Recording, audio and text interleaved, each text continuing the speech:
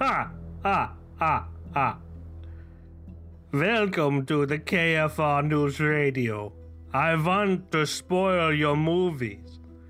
The following podcast contains spoilers for Interview with the Vampire Chronicles. You have been warned. Ah, ah, ah, ah.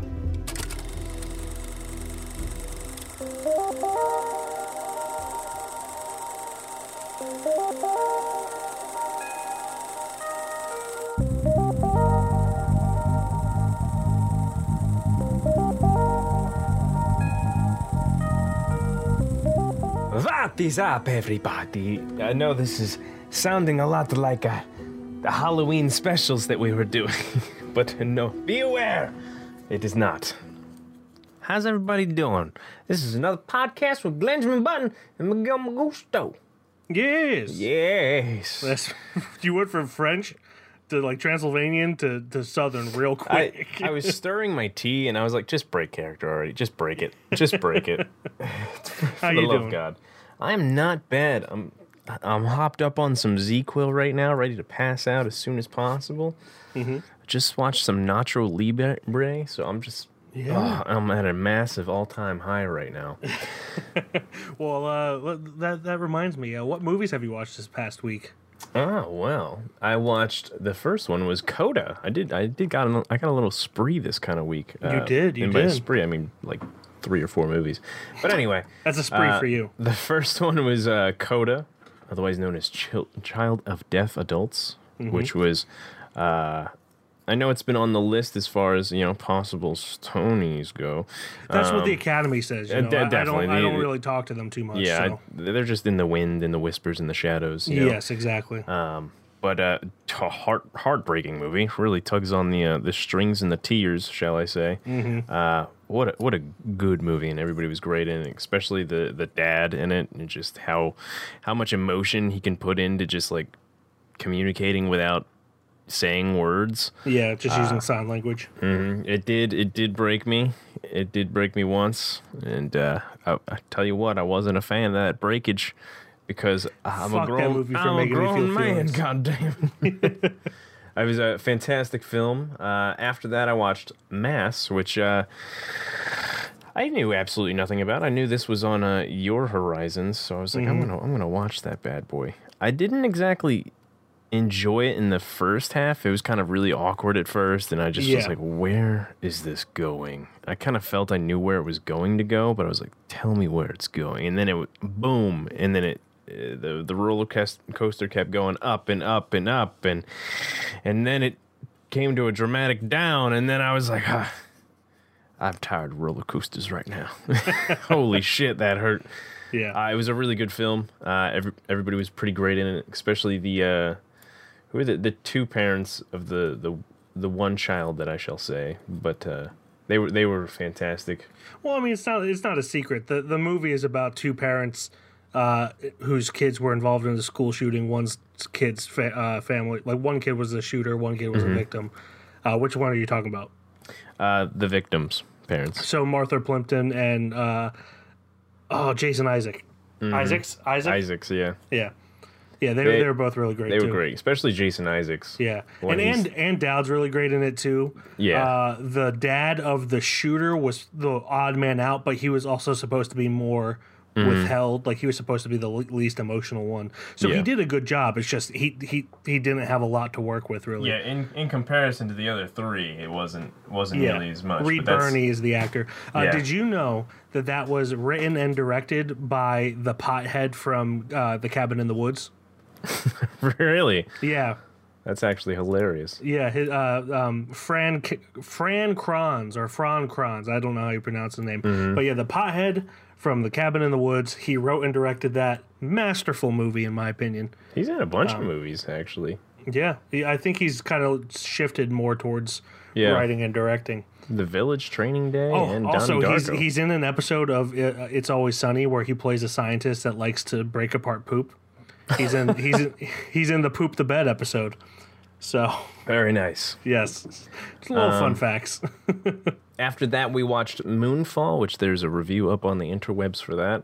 And lastly, of course, as I said, I watched Nacho Libre and the movie we're about to talk about here soon. But what, dear Lord, did you watch, my good friend? You had your movies a little bit out of order. You watched Moonfall before you watched at least Mass. And I think you also forgot one. You also forgot one, I think. I always forget. Did I? Swan Song? With Mahershala Ali?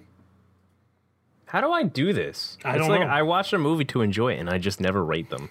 I always do that with the ones we do for YouTube. Yeah. Like the first runs. And just forget. I'm just like, oh, that never existed. Anyway, Swan Song was a wicked movie. That was awesome. Yeah. And I feel like it didn't take wildly out of place, like how futuristic technology goes. You know how they have the earbuds and the little. I feel like it didn't. It was definitely in the realm of reality as far as how the future could go. Besides the cloning and shit. Yeah, it wasn't like flying cars and shit. Yeah, but I get what you're saying. I had a relatively light week this week. I watched only 11 movies. Hold for applause. Holy shit. Yeah. The first one I watched, Cool Hand Luke, part of the 1001 Movies You Must See Before You Die. Did you watch that before?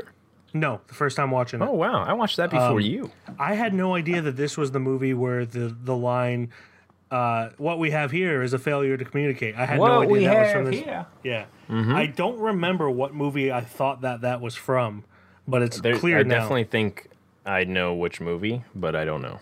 Yeah. The name of it off the top of my head. I feel like it's Oh Brother Where Art Thou, but I can't find that scene if it is said in that. But it's definitely I knew exactly that movie had referenced this movie when it came out. So I wish I remembered. But Cool Hand Luke's I really enjoyed it. I feel like it kind of gets a little weak towards the end. It kind of rushes the end a little bit. But it's a really solid film regardless. Then I watched The Crowd, which is also in the 1001 Movies You Must See Before You Die. It is a silent film from 1928 that is super depressing. As they do. In the best way possible. Back then, movies seemed to always be whitewashed and everything and be super happy and everything. This was a very depressing movie. Had camera movements in it where you're just like, in 1928, how did you possibly get that shot? And I love movies like that, especially silent films, where you're just like, you could see where things were created, But that was a really solid movie. It's only available on an archive site. Like if you Google The Crowd streaming, you'll be able to find that. But it's weird. It's like I could only find it with French subtitles and the Turner Classic Movies logo in the right-hand corner. So yeah, weird. Very rare movie for being such a well-renowned movie. Then I watched What Dreams May Come, which is Robin Williams. He dies, and then he finds out his wife committed suicide and went to hell because some people believe that is what happens, and he has to go to hell to try to save her. Knowing how Robin Williams died kind of hit way too close to home, but otherwise it was really good. Very colorful movie, very... I like the design. It was terrifying.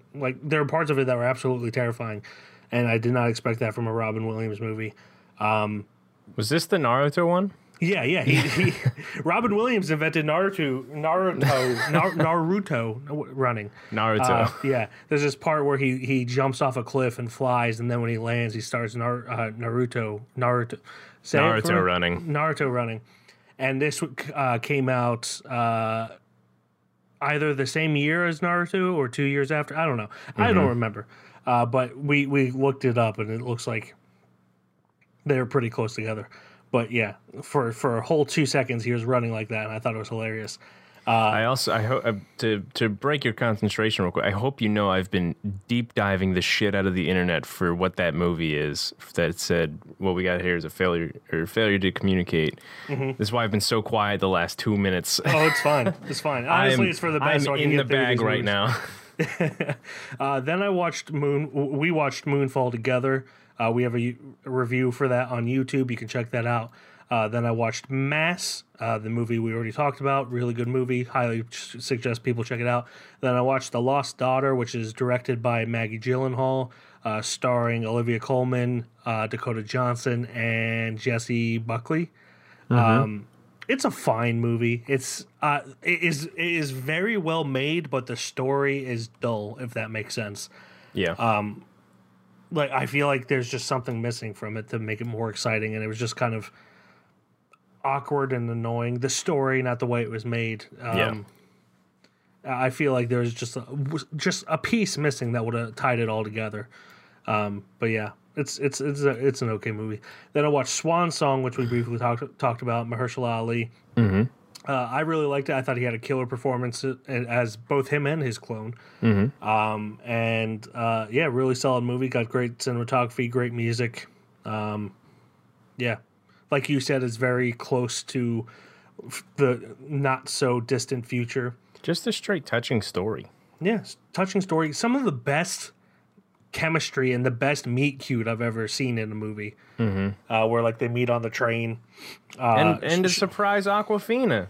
There's nothing wrong with a surprise Awkwafina. Nothing at all. Nothing at all.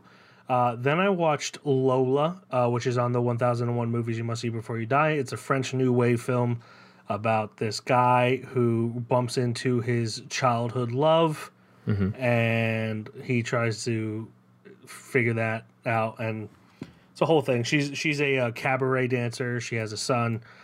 A whole bunch of complications. He gets involved in like diamond smuggling. Oh, it's a really all over the place movie. But I usually don't like French Wave movies. I think they're for the most part pretty boring. This one was actually pretty good.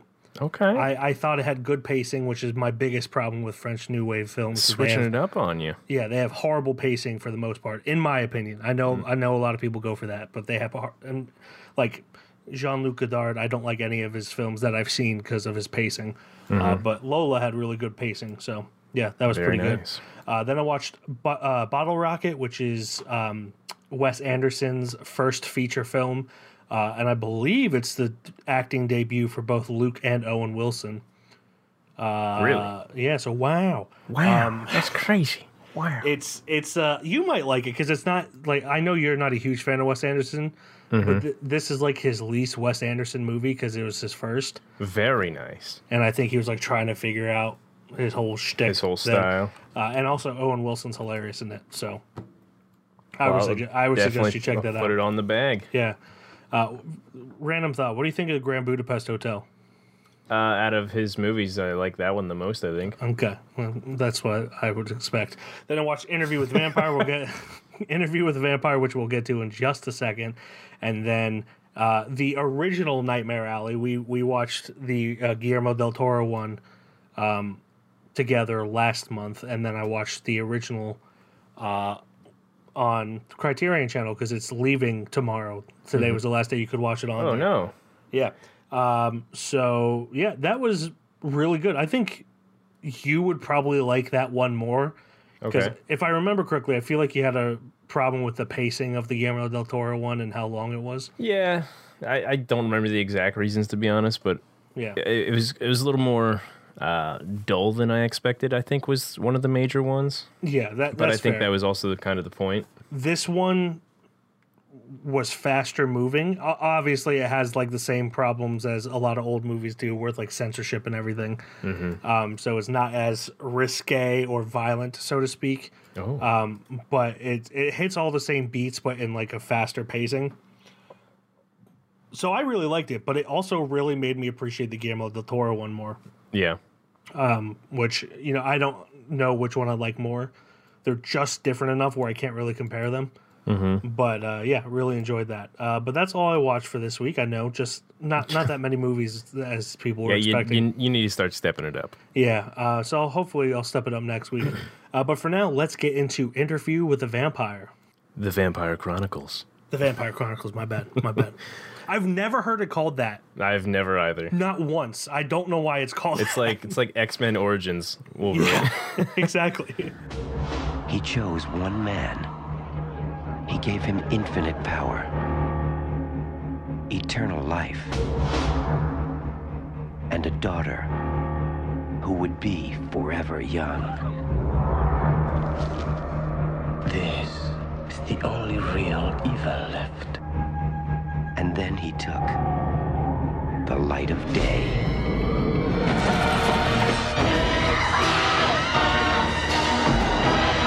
You're a vampire who never knew what life was until it ran out in a red gush over your lips. A vampire tells his epic life story, love, betrayal, loneliness, and hunger. Directed by Neil Jordan, written by Anne Rice, stars Brad Pitt, Tom Cruise, Antonio Banderas, Kirsten Dunst, Christian Slater's in there, and just a whole bunch of other people, of course. So yeah, the reasoning behind picking this one is it's just been a title that's been thrown in my ear holes a lot throughout my whole life, and it's been mentioned that I should probably see it, of course, once or twice. So we figured, hey, this is the platform. Why not? Every time it's my week, I have to say that exact thing every time. So let's watch this goddamn movie. So yeah, vampires and shit. Tom Cruise biting people in the neck all kinkily and stuff. Nice. Gotta love it. I'm surprised this didn't come out in like the mid to late 2000s. This would have had a whole scene. This would have been a whole like scene kid thing with like a Hot Topic and everything.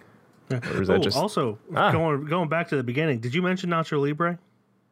I did. You did? Okay. Yeah. Never mind. Continue. I'm sorry. Oh man, yeah. So we got obviously Pitt, Tom Cruise, just being vampires and shit, and just swinging Kirsten Dunst in the mix. Being edgelords. Oh my god, edgelords, and just the teasing and the tension, the sexual tension between everybody was just nice and ripe. Oh god. Why'd you use that word? I don't know, but let me tell you, out of all the actors, Antonio Banderas, Brad Pitt, and Tom Cruise here, you know who fucking shined the most out of them? Tom Cruise? Kirsten Dunst. You my didn't mention god, her. I know.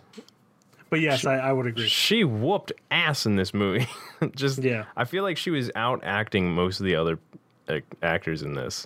Yeah, especially towards like the end of the second act, I think. More towards the third. It was crazy. But anyway, this is a story about a man getting interviewed by some guy from the 20th century, I assume 21st century, just interviewing him. There's no real reason. He's just being interviewed because Brad Pitt wanted him to. And then Brad Pitt's telling the story of... He says that he's like a radio host and he just interviews people. That's his thing. Yeah, I get something like that. Brad Pitt just lured him into an alleyway and was like, interview me. And so here they are. So Brad Pitt's just telling his whole life story of how he's a vampire, and Christian Slater's just like, all right, I'm going to take this with a grain of salt and assume that it's real. Everything you're telling me is real. And then he shuts off lights and stuff. And then, of course, he goes into the whole spiel about how Tom Cruise just milked his neck for some human splendor, but really he wanted him to become a vampire. And then Tom Cruise was an absolute asshole and a sadist and killed everybody he saw because, that's kind of what vampires do. And Scientologists. Ooh, yeah. Cut that. I didn't say a word. No, don't cut that. That was just a joke. So from there, it just gets wacky and crazy. Yeah. Mm-hmm. What did you think of it overall?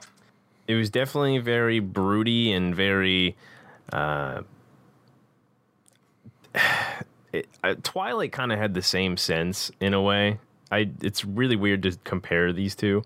Yeah. But like where everybody was so kind of elegant and just above human natural behavior and shit like that. And nobody felt like they were being a person, even though, of course, they're all, vampires. But like everybody's like, it feels like they're just rich. They're too rich, Yeah.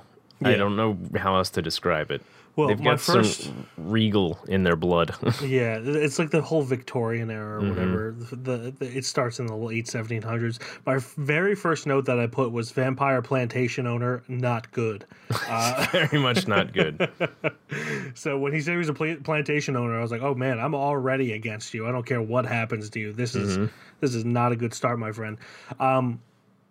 I personally thought that this movie, while stylish and had some really cool segments, for the most part was kind of boring. Yeah, for the most part. Like it's very repetitive, and like Brad Pitt becomes a vampire, then he finds out he has to kill people, as if he didn't think that through. He didn't think you were gonna have to kill people, and then Tom Cruise is like, you gotta kill people. Oh, I'm mad at you. And then they break up, and then they come back together, and then Brad Pitt's like, oh, I don't want to kill people, and then Tom Cruise is like, oh, you gotta kill people. I'm mad at you. Then they break up, and then Brad Pitt comes back, and he's like, oh, I don't want to kill people, and then Tom Cruise is like, oh, you gotta kill people. I'm mad at you. And then he finally kills somebody. He's like, oh, thank God. And then he turns them into a vampire. He's like, I'm still mad at you, though. Yeah, I'm still mad at you. Because he didn't want to kill her. Very, very repetitive and tedious. And honestly, while watching it, like it's a solid movie. But when I was watching it, I was like, how does this have a 7.5 out of 10 on IMDb? Like, it's like mid to low sixes I could understand. But 7.5... I think is a pretty high rating for this. I myself had no idea. I still haven't rated it yet. I still don't know what I want to put. It is a very interesting movie, to say the least. It is very slow in the beginning, at least the first act, and then not in a good way either. Like there's not enough payoff.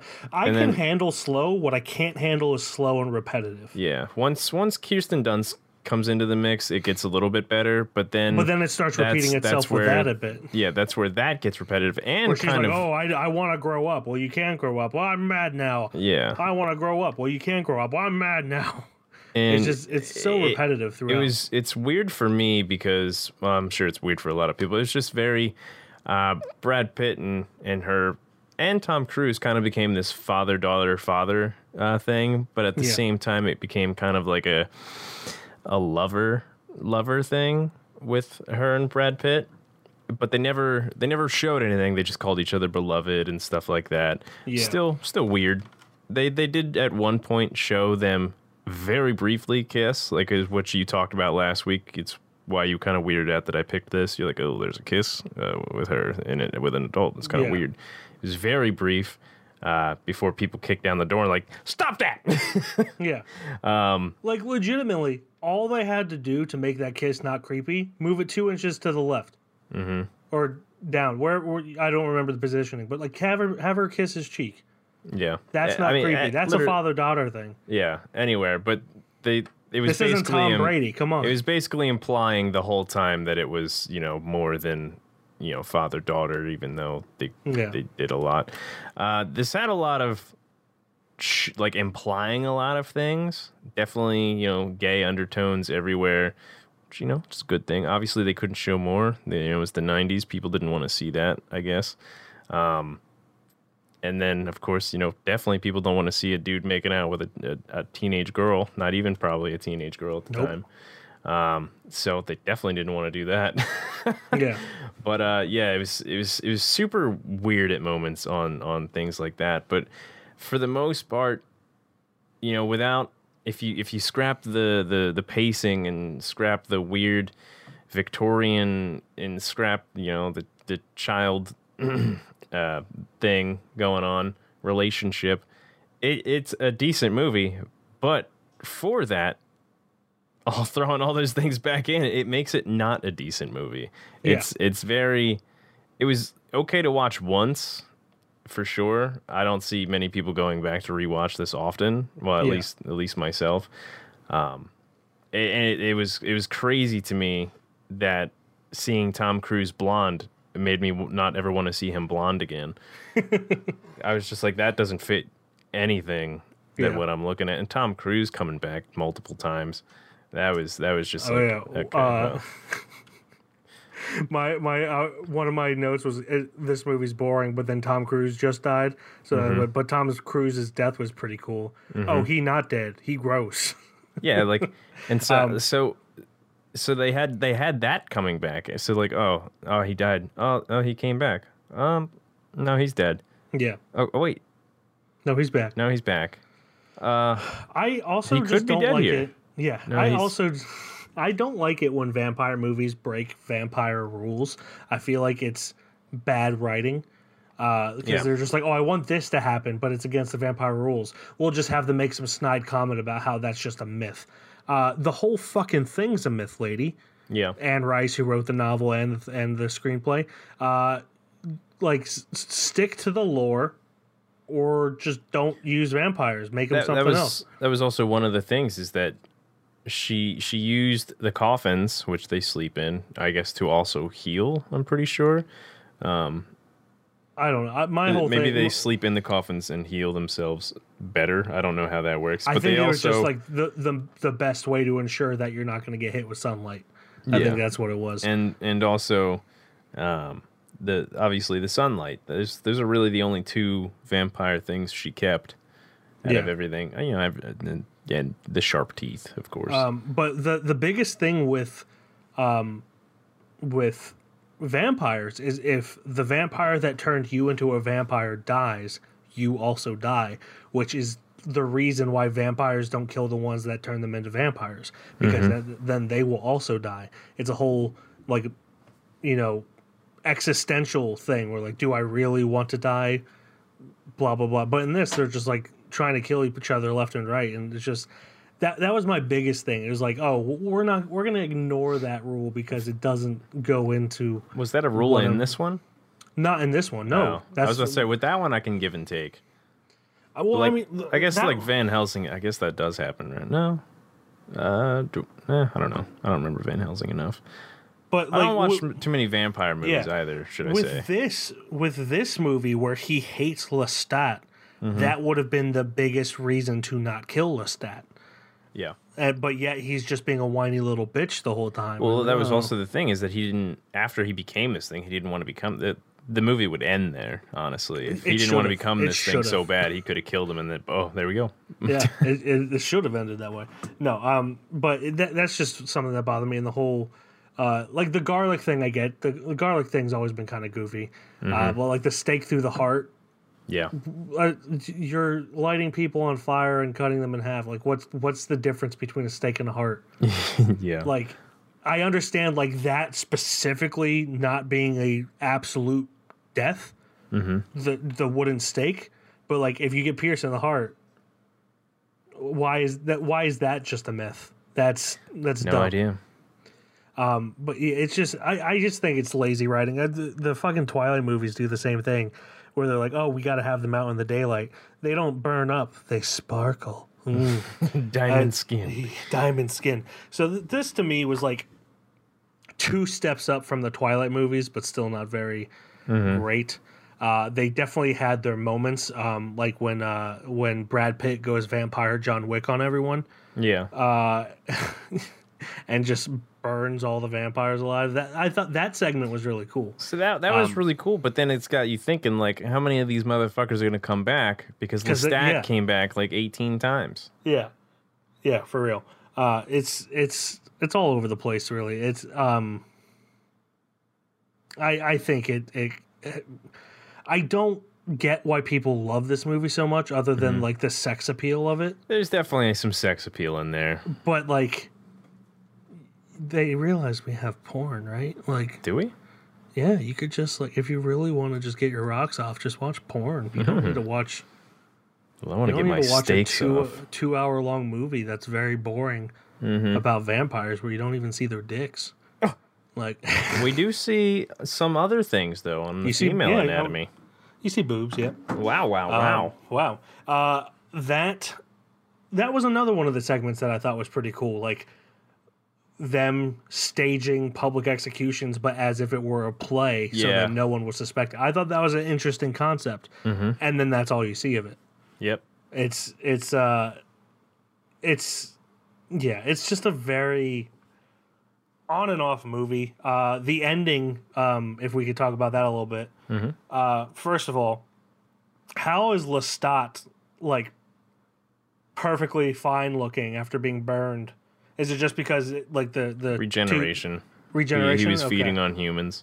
Yeah, I guess that makes sense. It was the whole time he wasn't when Brad Pitt left, and then I guess once he saw him again, he started feasting again and just becoming more normal. It seemed like a little bit of a cop-out. And then once he like gave a good licking on a Christian Slater, he became fully fledged. When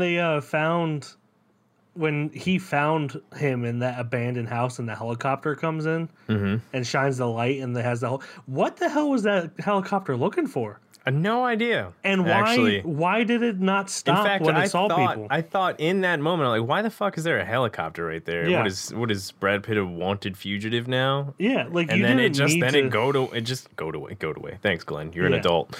It went away. that was it. Yeah, it was very weird. Also, they didn't modernize Lestat in the slightest, so it's literally like he just came back from the 18th century and just existed since then, just in that room, never went anywhere else.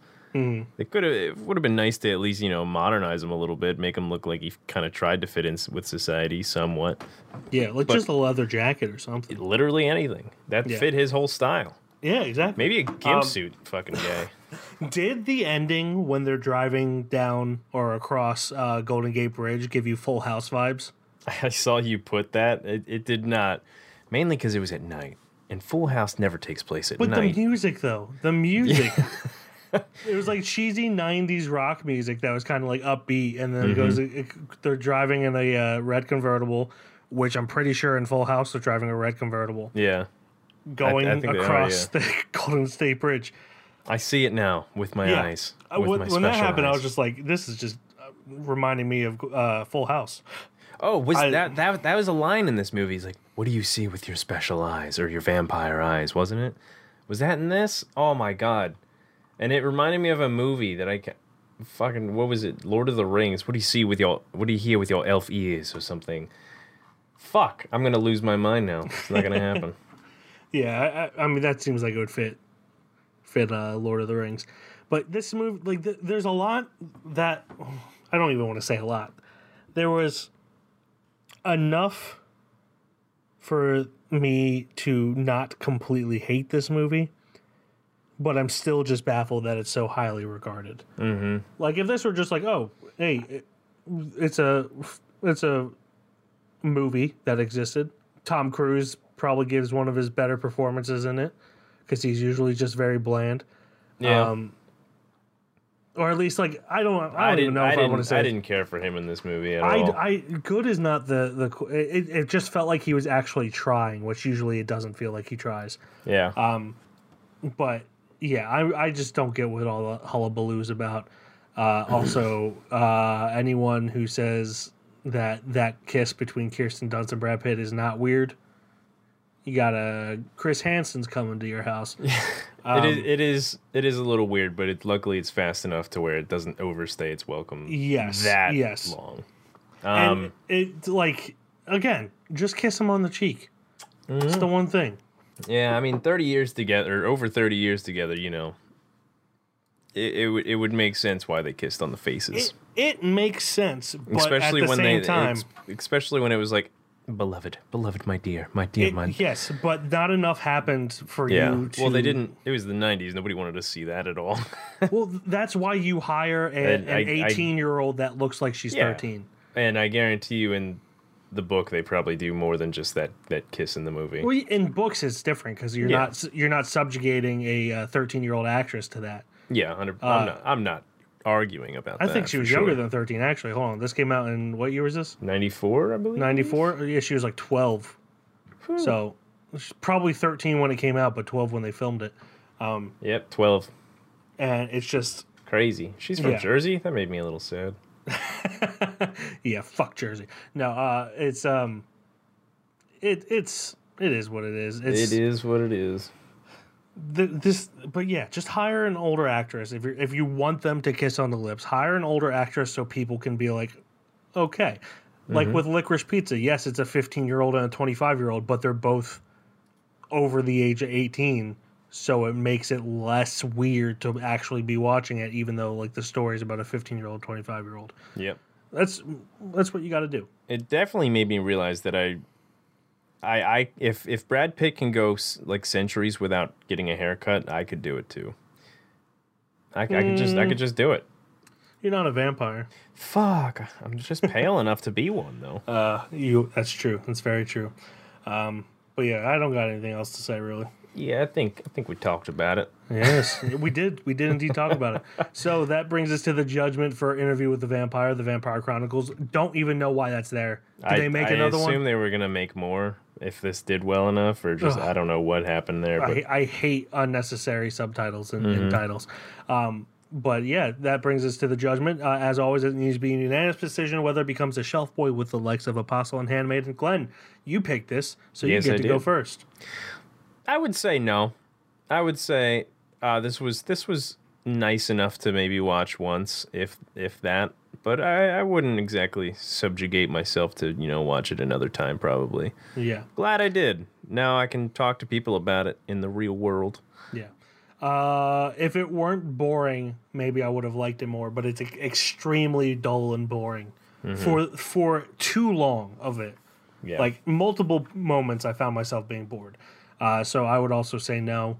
Again, now I can talk to people about it and tell them why their opinions are wrong and stupid. Exactly. Just kidding. If you like this movie, that's great. I'm glad you enjoy it. I have no problem wrong and with stupid. I have no problem with people enjoying this movie.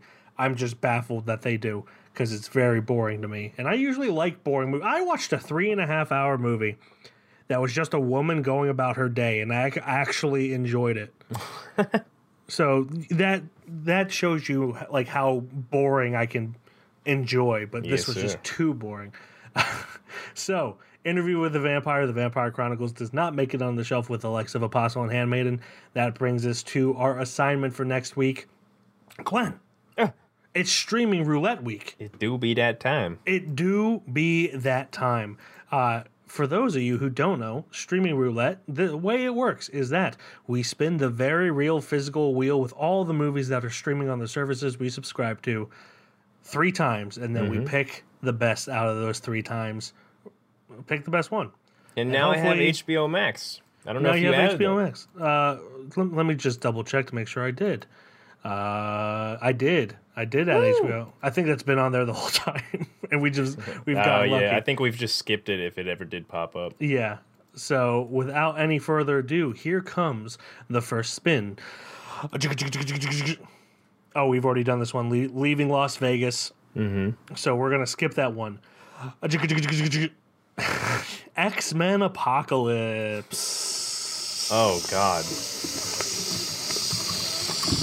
Oh God. From 2016. Should I put a fun fact in here about this one? Sure. This is the movie that made me stop watching basically some Marvel movies.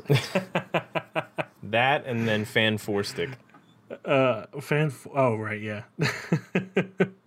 Actually, Fox movies, sorry. Yeah, I got... Well, now Fox is owned by Disney, so there's that. In the 1980s, the X-Men must defeat an ancient, all-powerful mutant, En-Sabah Nur, who intends to live through bringing destruction to the world, directed by disgraced director Bryan Singer. Sorry, I just had to throw that in there. Written by Simon Kinberg, disgraced writer Bryan Singer, Michael Dougherty, and starring James McAvoy, Michael Fassbender, Jennifer Lawrence, Nicholas Hoult, Oscar Isaac, Rose Byrne, Evan Peters, Josh Hellman, Sophie Turner, Ty Sheridan, Lucas Till, Cody Smith-McPhee, Ben Hardy, Alexandria Shipp, and much, much more. Olivia Munn's in there for a bit. Yes. I have not seen this, so I have no idea how long she's in there for. But yes, X-Men Apocalypse, that is our first choice. Here comes spin number 2. Please be something better. Caro Diario. Okay. 1993.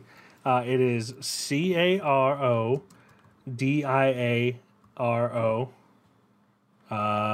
It's not coming up, you sumbitch. Is it Dear Diary? It might be Dear Diary.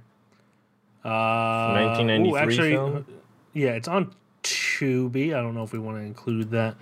Dear Diary, if it... Yeah, that looks like it. Caro Diario. Where's this from? It is from Italy. It is on Tubi, and that is directed by Nanni Moretti and written by Nanni Moretti. starring Nanni Moretti, Renato Carpentiero, Thierry. Oh, I don't know why I added an O at the end. Giovanna Bazzolo, Sebastiano Nardone, Antonio. Why am I reading more? Antonio's in there as well. Good old Antonio. Director Nanni Moretti takes a mordant look at Italian life through the 3 anthological vignettes presented as the chapters of an open diary. And that is going to be available on Tubi.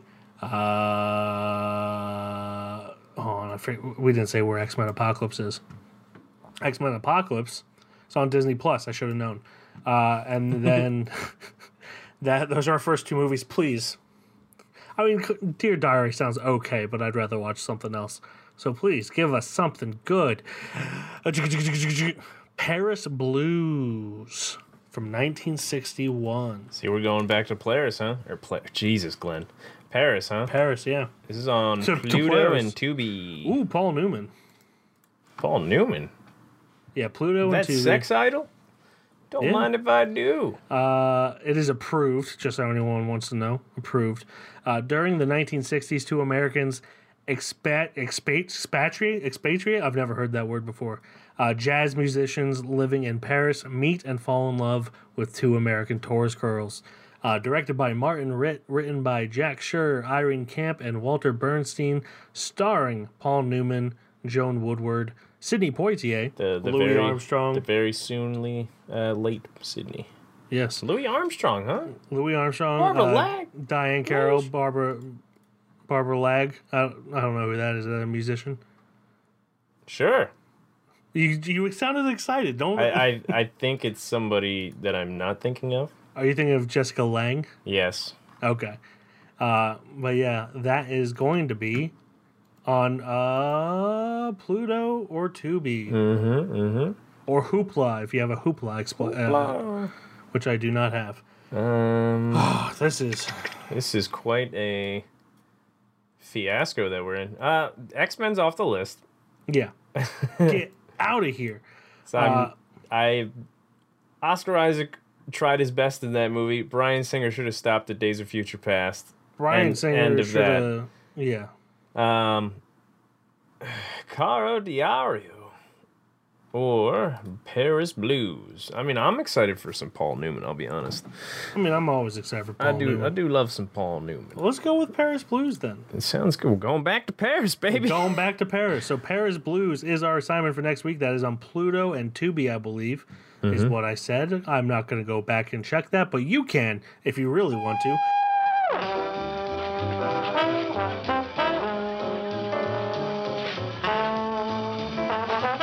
Some motion pictures move you deeply, others not at all.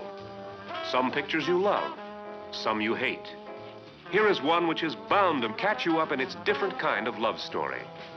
You might call it a love spectacular. So intimately exciting, you feel it's happening to you. Paris Blues.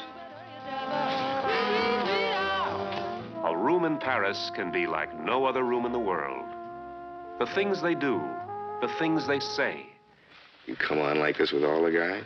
No, only with the special ones.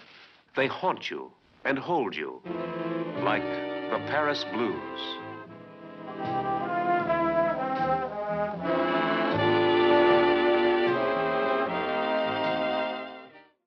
Thank you, everyone, for listening. As always, you can check out our website at www.keystonefilmreview.com.